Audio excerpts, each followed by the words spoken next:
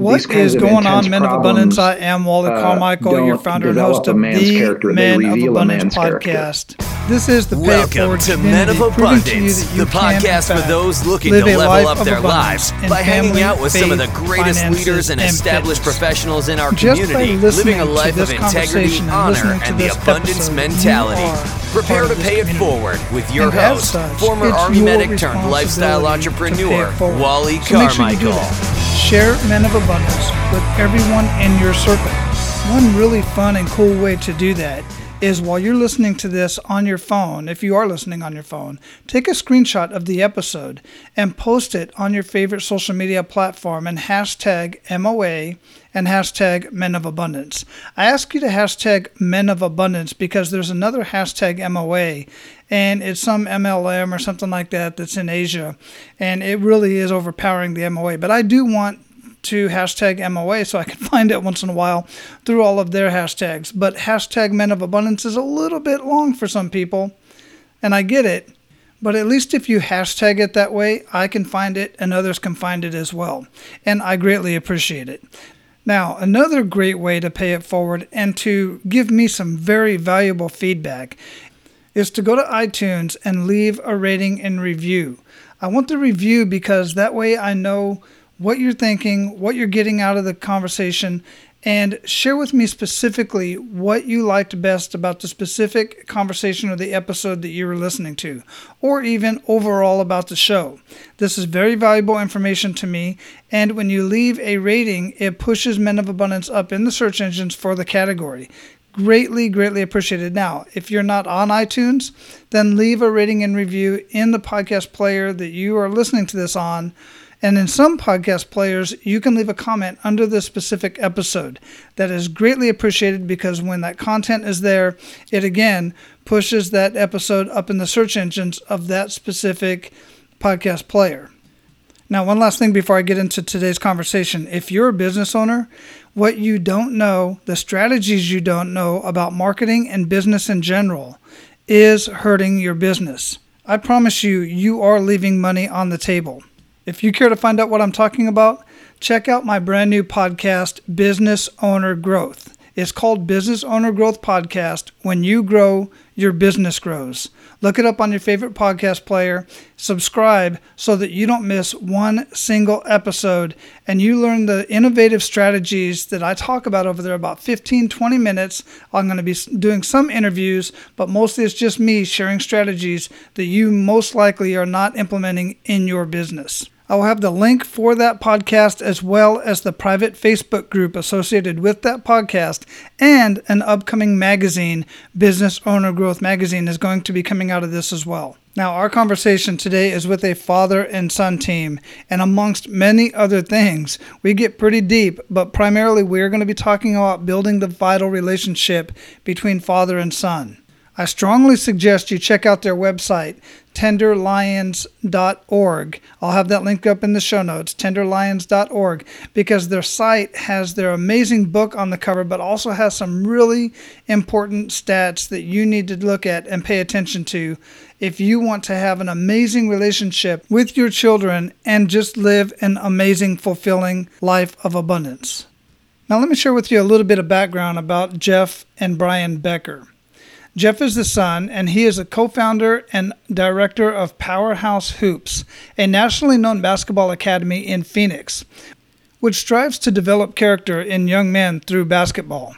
Jeff is also a clinician with some of the leading sports camps across the country and internationally, including being the national lead skills coach for the prestigious CP3 National Middle School Combine and the CP3 Rising Stars National Camps. In his free time, Jeff stresses the importance of giving back to the local community through servant leadership. He frequently volunteers at local youth facilities and group homes around the greater Phoenix area. Brian Becker has had a varied career as an educator, business owner, and nonprofit executive for nearly 20 years. Today, Brian consults with companies and nonprofits to improve their overall culture, quality, and performance. He also provides leadership coaching to executives and aspiring leaders. Brian is a frequent workshop leader and conference speaker. having delivered more than 1,000 presentations in his last 25 years throughout the United States, as well as Canada, England, Singapore, South America, and Puerto Rico. Men of Abundance, it is my pleasure to introduce you to Jeff and Brian Becker. Brian and Jeff, welcome to Men of Abundance. How are you doing today? It's great. We're glad to be with you. Thanks for having us on, Wally. Oh, it's my pleasure. I've been looking forward to this. And actually, you know, the funny thing is we didn't talk about this pre-show, but I started this particular platform. It's one of those things when there's a need, a platform will come, I guess. Because it was explained to me that you two were going to be in two different locations, and I knew there were other platforms that could do that, but then this one popped up, and I decided to use this platform so that I could talk to folks, two different people in two different locations. So where are you in the world? Well, I'm in Scottsdale, Arizona. And this is Brian, by the way, for your listeners. I'm the dad. I'm in Chicago today, where I live. Okay, well, I have not been to Chicago yet, but I was born and raised in Phoenix, Arizona. Hey, it's about 110 and sunny like always. Oh, brother, I'm familiar. In fact, I'm going to be taking a road trip in July, pretty much the whole month of July and part of August. I'll be on a road trip with two of my boys, and we're going to one of the places we're going is to visit folks down in Phoenix. So I don't know about that time of year. I don't know why I do know why we decided to do that. My son's going to be going to Korea in August, so we wanted to get that done and get out to Phoenix. Hey, so we're always welcoming to you. Excellent. Oh, I appreciate that. It's been many years. I left there when I was 20 and went back several times, you know, of course, on vacation. When I still got family that lives there and all my high school friends and everybody. So it's just a great place. But I've been so many other places in the world, I had to be closer to a larger body of water. So here I am in Florida. But I have not been to Chicago yet. I'm looking forward to that at some point. So before we get into our conversation, I like to start out with an attitude of gratitude. So if you would, what do you two have to be grateful for today? That's a really good question. Okay, yeah. Well, one, in the last couple of weeks, Jeff and I have just had dozens, if not 100 conversations with people about the importance of the father-son relationship. And that's what we're all about today, you know? And so it's just terrific that we can have that opportunity to talk about the father-son relationship. And I'm also just really grateful for my family, my wife, my kids, my grandchild. When I became a grandfather recently, I found a spot in my heart I just didn't know existed, Wally. So I'm really grateful for my family. Oh, that's exciting. Jeff, what about you? Well, I would say kind of the same thing. I just spent this last weekend with my fiance actually in Chicago for a wedding shower, and being able to be there with family and my fiance's family, and my father and I did a book signing and book reading and discussion with a small group of people that were interested in the book, and it was very fulfilling, I would say, and just like you said, attitude of gratitude is something that I definitely live by and wake up to every day. Yeah, that's wonderful. Thanks for sharing that, guys. And, Tender Lions, your book, I've had a chance to thumb through it. I honestly have not read the entire thing, and that's how I often do with a lot of books because I get so many books sent to me. Plus, I've got stuff that I'm working on, so I get through that as far as reading content. Audio, I just burn right through books like crazy. But I'm super excited about what you two are doing and your message that you're sharing with your book. And I have a lot of other questions in reference to that and what your thoughts are as I've been going through it. But here on Men of Abundance, we like to get to know the men behind the abundance, not just the projects that they're working on. And that kind of feeds into, why you're doing what you're doing. So if you would, individually, please describe yourself. This is Brian, the dad. The first word that came to mind, Wally, was broken. I'm 60, I'll be 62 in a couple of weeks. And I've got a lot of flaws. I've made a lot of mistakes in my life. But I'm also, I think I'm unstoppable. I fall down, I get up. I fall down, I get up. I fall down, I get up. I'm a better listener than I used to be. I'm less judgmental than I used to be. The word grace comes to mind. I think I'm more forgiving, more accepting, and trying to be a more loving person. And that seems to be working for me. Well, as long as you have that figured out, that's half the battle, man. Well, it took me, more than half of my life to figure out that I wasn't right about everything. I'm glad it didn't take me quite that long. But that's part of the reason why these messages have to be shared, because as we all know, as fathers, our kids, they just have to learn through the school of hard knocks. I know I did. And if we could just learn from the people that came before us, whether they're our parents or others, it would make life so much easier on all of us. So, Jeff, what are your thoughts? Oh, I think I'm a man of passion. I think I try to live every day to, one of my favorite quotes is just to make someone's day better and be the best part of another person's day. And so I live by passion of whether that's in my field of work, interacting with someone, with my fiance. I just try to make sure that I'm, I phrase to my kids, in the basketball field I work, and to my players is I'm either a fountain or a drain. You're either going to bring us life and bring us energy, or you're going to suck life out of us. So I try to be a fountain to everybody that I interact with. Yeah, and it's there's so many ways that we can do that. What are some of the ways that you do that specifically within your community and those that you come in contact with? Hey, you said it, attitude of gratitude. I think that we'll talk about a little bit more is just being humble. Really truly appreciating what God has given us, and knowing that we are a servant to Him, but also that we are a servant to others, and that just like on the basketball court, I tell my players, hey, you can't play this 1-on-5, and just like on the basketball, you can't do this alone in life as well. And so I think that for me, it's you gotta, it takes a village to grow a child, and it takes a village to grow a man as well. So accountability, humility, and vulnerability. It does. I was recently reading a book, and this was actually a book from one of the guys I just recently had a conversation with. Well, actually, it was an audio book, so I've been getting through it pretty quickly. And there was a point in this book that talks about how men should not take on, it's unmanly to marry another woman who already has children, and for that man to raise those children. And I just personally, I'll tell you straight up, my thoughts on that are, it's appalling that anyone would think that it's unmanly to raise another man's children and to remarry a woman who already has children from another man, and to raise that man's children. That is unmanly. I personally believe that we should all be fathers, or at least father figures, to all the young men and women, for that matter, in our communities. And if you have the opportunity to marry into a family and you can be a great role model for those children, then you should do that as well. What are your thoughts on that? I think I would have a really hard time with whoever's writing that book, Wally.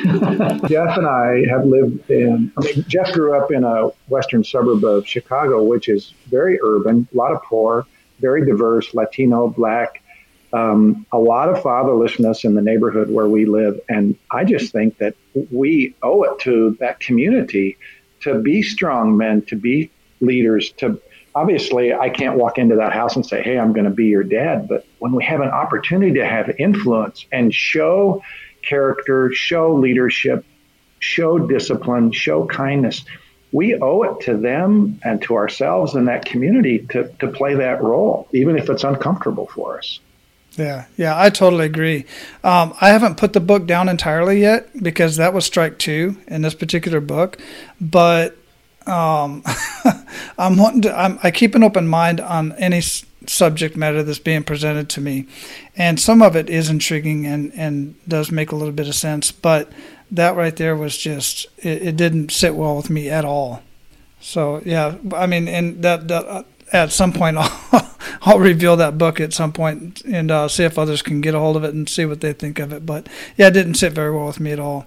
But one of the conversations I like to have here on Men of Abundance is the kick in the gut moment. And the reason why I do this is because many of us have them, and it's times like this that really test who we are as a person, as a man of abundance.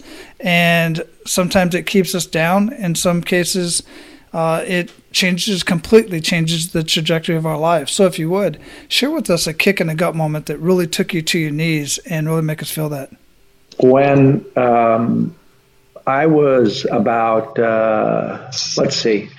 when I was about 45 years old, I had been keeping some pretty dark secrets from my family for a long time. Earlier on, I had a job where I traveled too much, I partied too much, I got involved with pornography, I crossed a lot of boundaries. Eventually, while I became unfaithful, and I kept that a secret for more than 10 years, and I just swore I would go to my grave for that. And every day I'd look in the mirror in the morning, and I did not like what I saw. And I eventually decided that I was going to have to get honest with my family, my wife and my kids, if I was going to be any kind of a man of integrity and be able to live with my head held high and not live this double life. And so the day that I told my wife about all these secrets that I'd been keeping, I was terrified. And at the same time, I could say it was maybe the hardest day of my life, but it was it was the most important day of my adult life. Because it was a defining moment where I said, I'm willing to risk all of this in order to be a person of integrity. And hopefully my wife and family could forgive me, and we could start over and build anew on the trust and the love and the understanding in our family. Yeah, thanks for sharing that. That's a lot of information to share, and I can imagine that moment and that day that you decided to make that secret at least known to your wife and your family. Jeff, what are your thoughts? Thoughts specifically on that situation or my own kind of kick in the gut? Because I can go on either. Yeah, both actually. I would like to know what your kick in the gut moment is, but what was your thought process when that was revealed? Oh, great question. I think that, I was still just a young teenage boy. I was 14 years old, and I still vividly remember. Now I'm almost 32. So, almost 20 years ago, I still vividly remember sitting in that living room, and my dad kind of revealing this secret to us as a family. And as me growing up and being a young man, I was just there were so many questions. One, I'm going through puberty, and I see all my friends, and on sleepovers they're sneaking their dad's magazines from their closets, and so I just thought this pornography or whatever these demons were held within an individual. I thought that was kind of normal. I grew up in this kind of bubble where my families, my friends, all their parents were still married, so I just thought I kind of lived in a bubble where everything was normal. And so to see kind of this traumatic effect, I was in for a rude awakening of what it really takes for a family and relationships to exist and to be loving long term. Yeah, I get that. And Brian, what was your background coming up? I mean, were you exposed to pornography in that type of environment as a young man? I discovered a pornographic magazine on a country road totally by accident. I was maybe 12 years old. I grew up on a farm. I had never seen anything like that before. I didn't even know exactly what I was finding. But I can tell you, I still remember that moment, and I can remember feeling like I got plugged into some sort of an electric circuit. And that became something where it went from being like intriguing to something later on that was really magnetic, and eventually it became obsessive and addictive for me. And I crossed a lot of boundaries because of that. And there's a lot of shame and guilt that went along with that over, nearly 20 years of my life.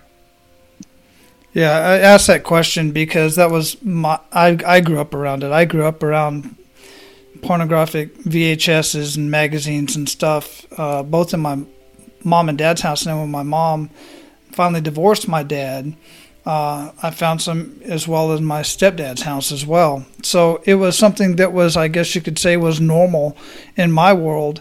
Didn't think anything of it. Even as I got married, one of the common things I would read was Penthouse forums, and openly. I mean, it was not even a question that it was just normal for me at that point.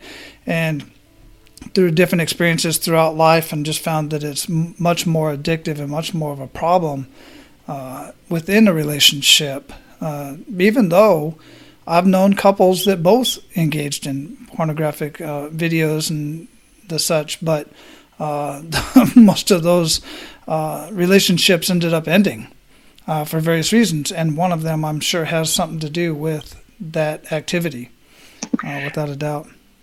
Yeah, I think that, I'm almost certain that when people engage in pornography or lusting, masturbation, etc., on a regular basis, they lose their ability to have real emotional connections with their girlfriend, their partner, their spouse, because they're turning all of that emotional energy that's intended to be in the intimate one-on-one relationship to something that's fake, to something that's fantasy.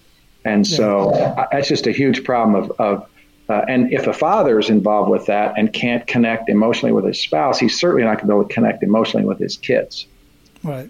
Yeah, absolutely. Absolutely correct. So, Jeff, what was your kick in the gut moment? I would say about 4 years ago, again, working within the club basketball community, and if the listeners are familiar with club sports, we had a very successful club program. And, this was 4 years ago, so I was roughly 26, 27, and there was a lot of unethical things from major donors, from people that were kind of on the board of directors, I would say, and they questioned kind of my integrity and morals as to they wanted me to fire some of my closest workers and directors, and these are coming people from the higher ups that obviously in some nonprofit world, the donors in them are not around on the day-to-day basis. And, it was the first true test of who am I as a man and what do I believe is right and what do I stand for. And I remember vividly sitting with those two individuals and just saying, hey, this isn't going to work. And, I'm pulling the plug from this club, and it's going to affect hundreds of families around the Southwest, but I have to do what's right and to my standards and my values. What were some examples that you could share? I think there was embezzlement. There was people that were from the outside looking in that had zero effect on the day-to-day operations of the business, that wanted to make day-to-day operational changes, and they were making these decisions off of rumors. And so I think the biggest thing was, where's a lot of this money? Where are the people's hearts at? Club basketball or club sports in general, to some people, it's about winning and status and fame. And for me, it's about character building and growing a better person through the sport and holding people accountable. And our visions didn't align. And so for me, again, just being 26, 27, it was such a huge learning experience to really grow and blossom into what were my pillars of a man and as a business that I wanted to run. What do you feel is the motivation in situations like that? Because I'm asking that question because I try to get a little bit deeper understanding as to why people do the things they do in these environments that seem to be such a positive club, such a positive environment for young men and women and everybody involved. And then you just have a few people that are motivated to do this type of stuff. It's a great question. I think that, honestly, who was I? I was just talking to someone, I think today or yesterday, and the three words they said were fame, power, and egos. A lot of times, and I think this goes along with any business or relationship, fame, power, ego, there's no sense of humility. It's a recipe for disaster. And if you don't look at the long-term vision and beliefs of why you're doing this. And I think of relationships and marriage, and I look at this with my fiance and myself, of that there has to be a common vision and goal in mind, and you can't look at the quick shortcomings of an individual, and you have to really look at the long-term love and happiness of why you started this. Yeah, I get that. Thanks for sharing that. The insight is very powerful because, I don't know, I just don't understand the whole reasoning, and I get that fame and power for sure just make people crazy and do irrational things that, I don't know, they wouldn't feel I guess they would normally do otherwise until they get past that ego. There's a phrase, I don't know where it came from, that says that these kinds of intense problems don't develop a man's character, they reveal a man's character. Mm-hmm. And when the real heat comes on and tempers flare and people get pushed into a corner, then you see what the person really values or what kind of stuff they're made out of. I remember having many long conversations with Jeff back at that time. I didn't understand all the details that were going on, but I ended every single phone call with, take the high road, Jeff, just make sure that there's, when you walk away from this, or if you walk away from this, that you're able to hold your head high and you're able to say, we believe we did the right thing, regardless of what other people might say about us. And I really believe that he did take the high road there. Yeah, absolutely. And, it just takes one person. It really does. It just takes one person to say, no, this has to stop, or reveal it. And it's very close to me right now. It's actually been on top of my mind because this morning I was watching some live Facebook feeds of some people, some whistleblowers within the VA, and the way that they've been treated, but they still go after it because they feel they're doing what's right. And there's many, many examples out there. That's just personal to me because I'm a veteran. But it's scary to do something like that. And Jeff, I highly commend you for it, man. Hey, I appreciate it. It was like my dad said, my worst day was my most important day of learning through it. And really, I think it turned me into a stronger, better man because of it, because it really emphasized my pillars of faith and what I stand for as a man. Yeah, again, I appreciate it. At this point, I like to ask, how you're paying it forward, but I already pretty much shared some of that when I introduced you to earlier, but this book that you've got out, I love that you guys wrote it together and the insights in it. And you already brought up one thing about, the lessons for your son, but also there's so many things that I've kind of thumbed through here in here, but life's about choices. I'm a huge advocate for everything starts with a choice. And that was your choice to make that decision to not put up with that kind of activity. But you're in the book, you're really trying to have this conversation and have the reader have that conversation with their kids. Can you expand on that a little bit? Sure. Yeah.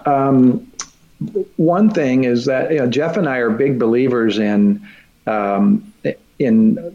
making sure that you pause and ask that question, what's the right choice here? There's a lot of people that don't take time for reflection.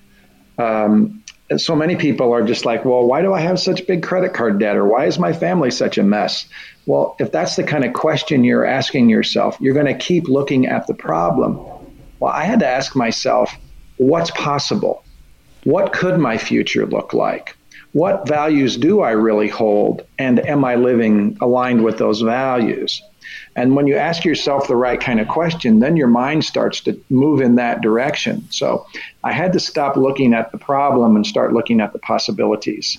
And that involved making some choices that I'm telling you, they were not easy, but they were vitally important. There's a short section in the book about short-term pain equals long-term gain.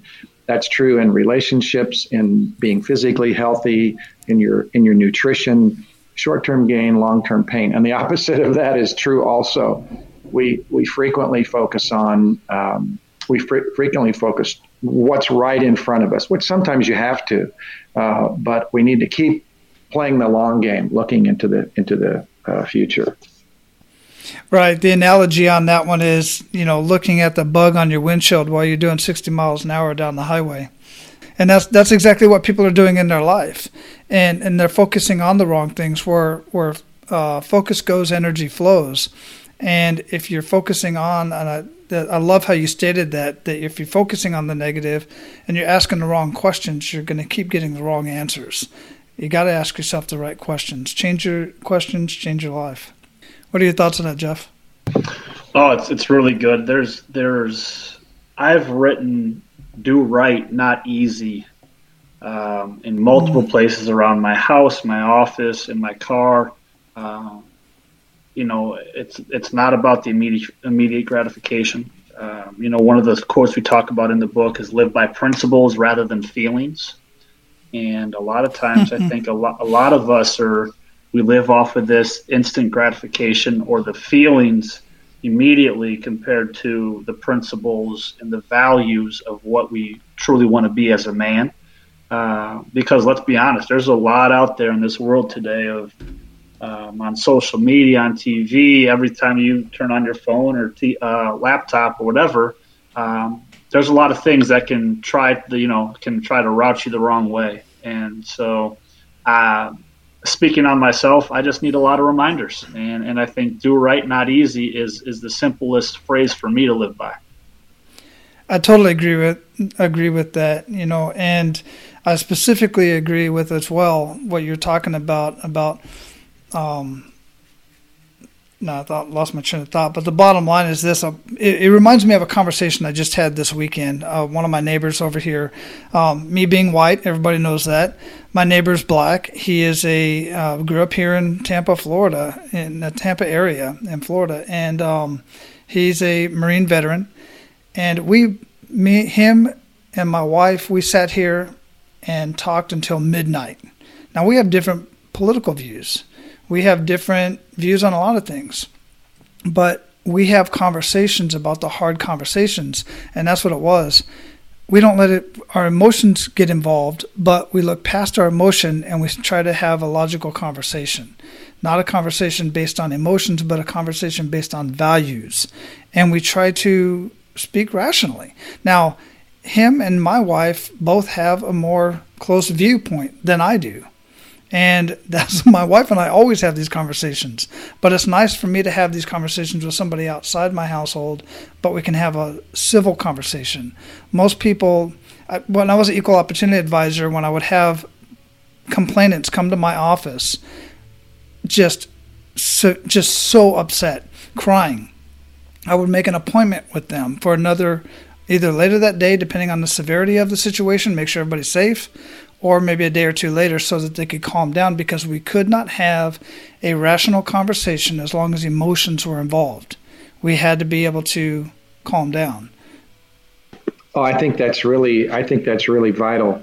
It's been our experience that the higher the emotions go, the more a person will dig in. And there's a simple little phrase that says you can't make any forward progress with your heels dug in. And when people are really afraid, really angry, really scared, they're in their, like reptilian brain. And so it's either fight or flight. Mm-hmm. And you've got to give yourself space. When people are really amped up like that, and we see it all the time, they're not going to make smart long-term decisions. They're going to make decisions that only help them get from point A to point B. If your house is on fire, you have to do that. When you're talking about rebuilding a family relationship, then you need to push back and take the long view and have patience and a listening perspective. So, yeah, I'm in agreement with you, Wally.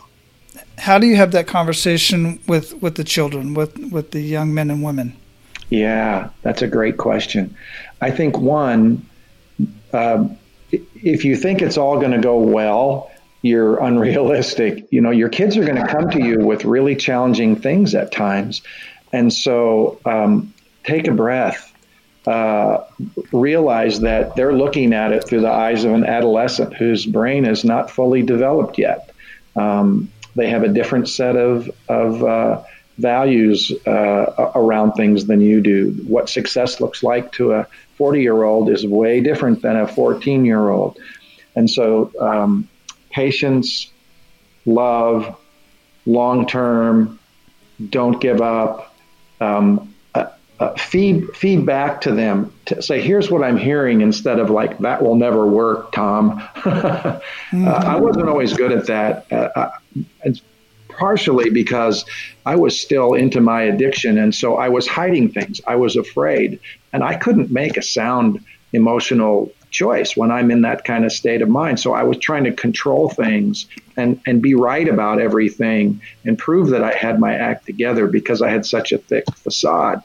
And it wasn't until I could get honest about those things that I could get a different perspective. As I was holding so tightly to things, I couldn't let go. What are your thoughts about using and tapping into outside resources as far as having that conversation? Meaning, I find that a lot of guys, men specifically, who feel that I know all the answers, and if I don't know all the answers, basically I'm just going to act like I know all the answers and try to solve my child's problem or my relationship problem, when I think I may know the answer to this. I mean, I personally know that if I can get somebody who knows a little bit more about this particular field, or maybe had this conversation already, I might be able to get some better information for my son, myself, and everybody involved. Yeah, I'd like Jeff to answer that one. Yesterday we did a book signing, and somebody at the book signing asked him what she thought were the 2 or 3 most important things that helped us rebuild our relationship. Jeff, you want to expand on that? Yeah, sure. In the book, we talk about the 3 H's, and that's humility, honesty, and help. And I think it goes right along with what you guys were saying. And I think the one thing, whether this was with my dad in a certain situation, in the relationship world, or in the business world, the first and foremost is there has to be a sense of humility. Without humility, without being humble, without being vulnerable with yourself, you'll never have a true sense of honesty with yourself. And I think that's one thing that my dad, looking at himself in the mirror and hating what he saw month after month, year after year, he never was truly honest, because he was never truly humble about it. And once he got honest with himself, he got humble with his wife, my mom, and our family. And then the last one is help. I think that in a relationship, I think that, well, my mom and my dad got professional help. We got help as a family, and we got help on how to have deep, hard conversations, because surface level conversations don't really rip off the Band-Aid. We had to have hard conversations and learn how to have hard conversations to rebuild that trust and that love back into the family of where we are today. Wonderful. Yeah, excellent answer. Thanks for sharing that. That is extremely important. It took me years to figure that out. And, years, I'm 50. I just turned 50 in May, so it seems like years for me, but it could have been done a lot earlier if I had asked for help. Yeah. Wally, there was one other thing that I was thinking about when Jeff was sharing that, and that is that when our family was in its darkest place, Jeff was angry at me, rightfully so. He was afraid of what was happening, and he was isolated. And in a teenage boy, to be angry, afraid, and isolated is a recipe for problems. And we see that in a high percentage of youth today. 30% of boys don't live with their dads. Another high percentage live in homes where the dad's physically there but emotionally checked out. So you get this high percentage of boys that don't have a strong emotional connection with their dad. So it's so important that the dad or the mom or both realize they're dealing with this anger, this fear, this isolation. And so trying to provide an environment that it's okay to talk about things that matter. And that means that the dad has to communicate things about that he may be uncomfortable with, relationships, money, sex, jobs, in order to establish an environment where the son knows it's safe to talk about these hard things. Yeah, that's extremely important. I totally agree with that. My first person that I could actually have those conversations with, in fact, was my freshman high school football coach. Now, my dad was there, but my dad just wanted to be a friend. He wanted to do things with us that he shouldn't have been doing. Let's just put it that way. We shouldn't have been doing with our dad, or period for that matter. So my high school football coach is really that real father figure. Looking back, I didn't realize it at the time, but looking back I was asked the question, who was the first mentor or person you saw as a father figure? It wasn't my dad, it was my high school football coach. So again, that's why I just think it's such an amazing thing of what you're doing in working in the communities in these coaching programs or these sports programs, because a lot of times that's where our youth is getting some of their values from and some of the best mentorship. And like you're saying, if anything is jeopardizing that, then you're jeopardizing the entire community. Yeah, I think there's two good points of what you're talking about. The mentorship side is my master's in criminal justice, and my final thesis paper was on the importance of after-school programming. And one of the major factors of kids making sure they didn't become a product, or a product of their environment or going to the juvenile justice system was they needed a strong, positive mentor in their life. So that's one thing. And the other thing I keep thinking about when you're talking about the mentorship side and the coaching side is I heard a quote one time from a college coach, and he said, understand your potential impact on the kids that you're dealing with. And he didn't say the impact, but he said, like you were talking about, the potential impact, because these kids don't understand it today or tomorrow. But what I love the most is getting those high school graduation or college graduation invites, or even some of my kids will text me on Father's Day because they don't have a father figure in their life. Those are the things of the potential impact that you are making on these young men or young women that last 10, 15, 20 years from now. Absolutely, a lifetime for that matter, because it's been years since I played high school football, and that guy busted my chops and put me in my place multiple times. Lord knows I needed it. So guys, we're at the point where we're going to pay it forward to our abundant leaders. You ready to do that? Absolutely. Let's go. Excellent. Share 1 to 3 actionable steps that men of abundance can take today. I think 1 to 3 actionable steps. I think the first, and I would say the 3 H's. I go back to, that's something you can do in a relationship, in a business, in marriage, is you have to be humble, you have to be honest, and you have to get help. I can say that I try and I strive to be humble. I try and strive to be very honest with myself and with my fiance, but also my business partners. And I seek help. I what I call my personal board of directors. I have guys that I trust, that know me personally and from a business matter, and they hold me extremely accountable to what they believe and what I want my morals and my values to be. I would add to that time matters. No matter what the relationship is like between the father and the son, that son wants and needs to spend time with his dad. So time matters. Secondly, it's never too late to take the first step in the right direction, dads. Never too late to take the first step in the right direction. Even if you're, a grandpa and your son is 45 years old, it's not too late to take that. My dad and I put an amazing amount of healing back in our relationship when I was in my mid-40s. And I'm just so grateful for that. And lastly, and this is sort of an ironic thing, Wally, in the darkest part of a man's secret world, the things he's ashamed of, what he's afraid of, in the root of that darkness and those secrets are the seeds to a new life, a better life, and where his greatest strength can come from. When he can find the courage to face that darkness, he's going to find a whole new life in front of him. Wow, that is extremely powerful. Yeah, thanks for sharing that to both of you guys.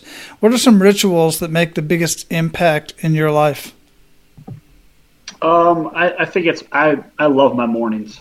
I think my parents, my dad spent some time out here on Father's Day weekend. He was surprised that I would actually get up early now, but I love my mornings. My devotions, my meditation, I read, and then I finally get, I go work out, and I do all that even before getting anything done with work, because I feel like clearing my mind physically, mentally, spiritually, to get the day started for me. I'm starting to, I think maybe I'm becoming an old soul, but I'm starting to value my mornings a lot more.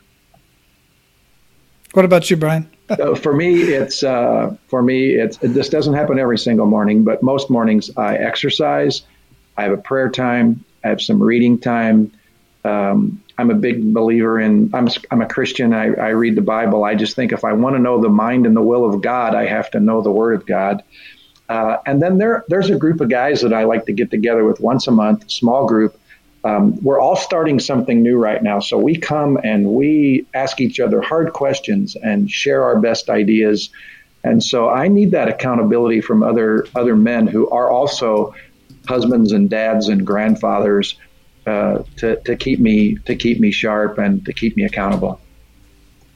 Excellent. Yeah, thanks for sharing that. Very, very good rituals to hold on to. And I'll tell you this morning, and listen, guys, those of you who know you need to have rituals, you've been listening to this long enough, and a lot of them sound very familiar, but when you mess up a day, you don't get it right, don't beat yourself up too much. Just this morning, I generally do not pick up anything, social media, anything to read, anything until I get done with my workout, my prayers, and my meditation.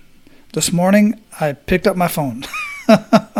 And then I went to the computer. And now here I am talking to you guys, having not done anything that I normally do in the morning. And now chances are I probably won't get it done, so I'll just pick up again tomorrow. No big deal, man.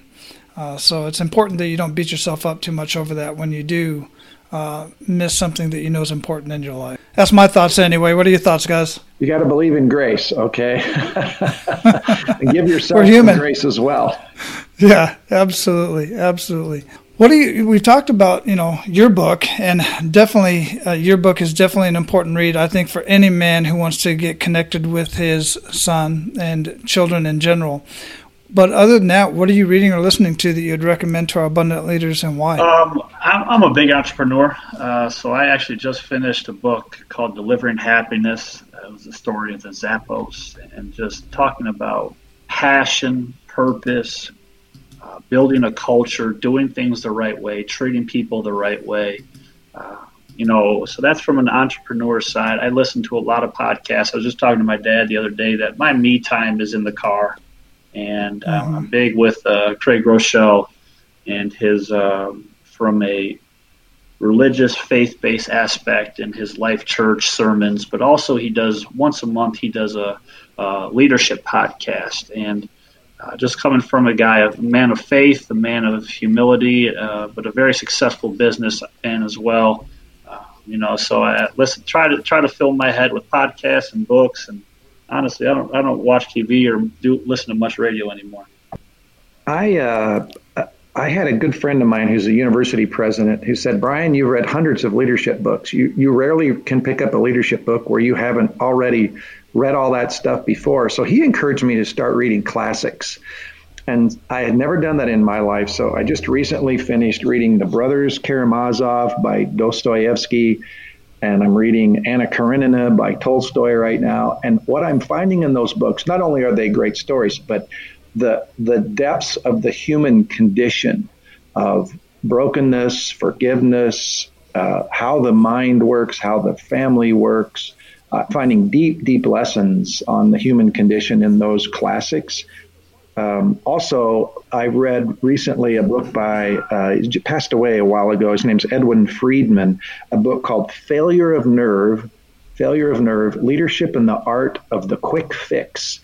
He writes about how, many Americans think we're getting stronger and evolving to a higher point. And the reality is that a big percentage of our population is devolving, not evolving. We're becoming emotionally weaker and weaker. And you see that every day in politics, social media, et cetera, et cetera. And so Failure of Nerve, I'd highly recommend that to someone who's in a family where there's not healthy emotional boundaries. And then, of course, Tender Lions is on the top of my list right now, Wally. Well, I can definitely see why. And that last book that you mentioned, other than Tender Lions, is kind of the same premise of the book that I was mentioning earlier. It's about the direction that our society is going. The guy that wrote the book is actually from Canada, but he incorporates North America into this whole thought process that we're getting weaker emotionally. and we're getting weaker, not necessarily physically, but he brings that up as well. And he talks about all the different reasons why. So I definitely want to get a hold of that book as well as a contrast, or maybe, supporting and somewhat contrasting point of view. So I'll be definitely getting into that. So what do you feel holds most people back from living a life of true abundance, specifically since you've had the opportunity to work with so many of our youth and other men and women in the community? Wow. I think if we kind of recap what we've talked today about is, humility and vulnerability, I think, are just so key to any relationship and business. I think that when we talked about power and fame and ego get in the way of so much stuff, and it's very toxic. So I would just say accountability, vulnerability, humility is kind of the three things that I would say. Brian? I think that we have a lot of people right now who, because they don't have much emotional resilience, they're looking for their value based on the size of their social media or the type of car they drive or how big is their house. And so then you have to make up your own identity, If you have an identity that's based in character and integrity or faith, then you have something that's much bigger and much stronger to base it on. But there's this perspective that I call the closed fist versus the open hand. And if you just, like Wally, and our listeners, if they just take and make a strong fist right now, what can you receive? What can you give away? How much can you hold? When your fist is closed tightly, you just have no potential. But when you open your hand, then you have this perspective of abundance. And I just believe that if we live a smart and disciplined life, a respectful life, that there's always going to be enough to go around if we're living smartly from our needs and not out of our wants. Wow. That's powerful. Absolutely. And that's right in line with what we're talking about here. And the last question that I have for you guys is, what does being a man of abundance mean to you? You already mentioned some of it, but let's just kind of roll it all in here. I was talking with my dad about this this morning. I think my grandpa's just an amazing example of abundance and fulfillment. A guy who grew up pretty much without a father figure, and he's grown into someone that has built his family with multiple kids and grandkids. And every time we talk now, he almost always cries just out of passion and love and fulfillment. And he almost every time we talk, at least this is from me, every time we've had conversation, he goes, "I'm the richest man in the world." And it has nothing to do about how much money he makes. It has nothing to do about, again, the house, the job, the car. He is just so filled with his heart of love from what his family brings him, and how proud he is to have a family that he has today. So I would just say the richest man in the world is my grandpa. Man, that's beautiful. And for me to live with abundance, I would echo what Jeff says about the importance of those relationships. I'm also at a point now, I'm in the second half of my life, maybe even in the last third of my life. And what I see now is a real desire to take you asked me, to describe myself 45 minutes ago, and the first word I used was broken. But, the fact that I'm broken and now put back together gives me a whole nother lens on life, and my desire to give away my time, my experiences, my money, is just something that I now look forward to, and know that somebody else is going to benefit from this.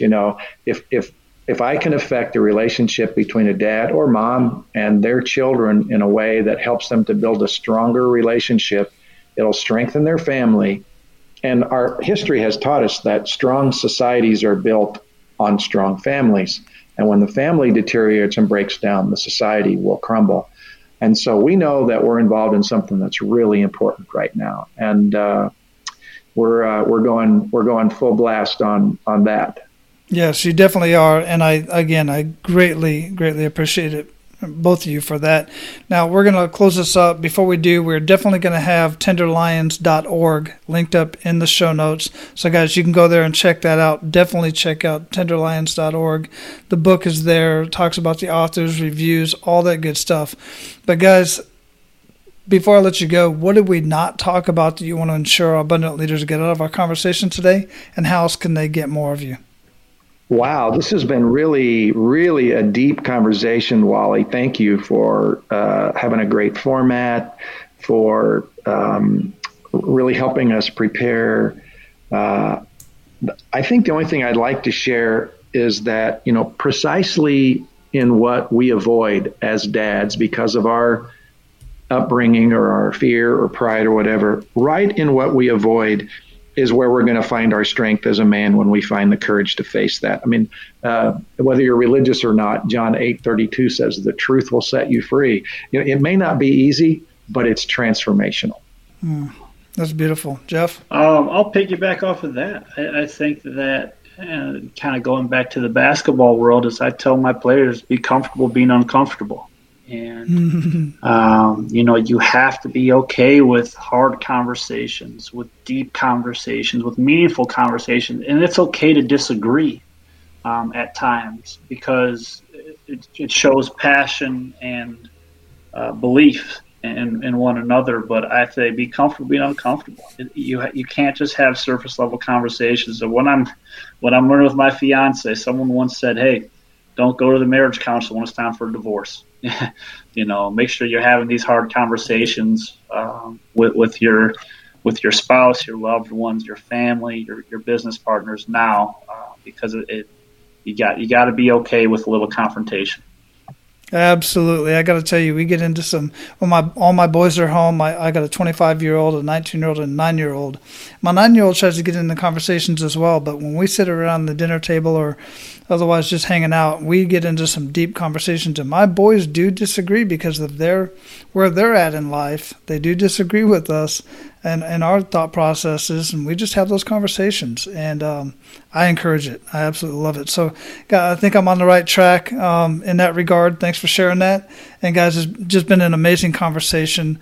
Both of you go out, live your life of abundance. Keep paying it forward because it is making a huge difference. I absolutely know it is. And I thank you for it. No, we truly appreciate your time. And like my dad said, it's been fun. It's been extremely meaningful. And I think that what you're doing is extremely impactful on those that listen. We appreciate you. Excellent. I appreciate that. All right, guys, I know that some of you have strained relationships with family members that you really should and want to be very close with. Your action step right now today is for you to reach out to those that you love, even the ones that you haven't had conversations with in years. Pick up the phone, send them a video, however it is, but I strongly suggest you do it via video or audio, and just call them and simply say, "I'm thinking about you and I love you." That's it. You don't have to start a dialogue. You don't have to explain anything. Just call them, tell them, "I'm thinking about you and I love you."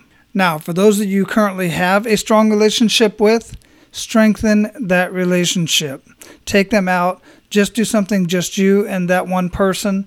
And if you have multiple children, then do this with each one of your children periodically throughout the year, or maybe every other month or something like that. These are things that you have to do to really engage with your family members and show them that you truly care about them and are thinking about them and have their best interest in mind. Look, I've said it before. I'm no therapist or anything like that. These are just things that I do within my family that strengthen and build my relationship so that I can live my best life of abundance. Now, go out, live your life of abundance, and make sure to pay it forward.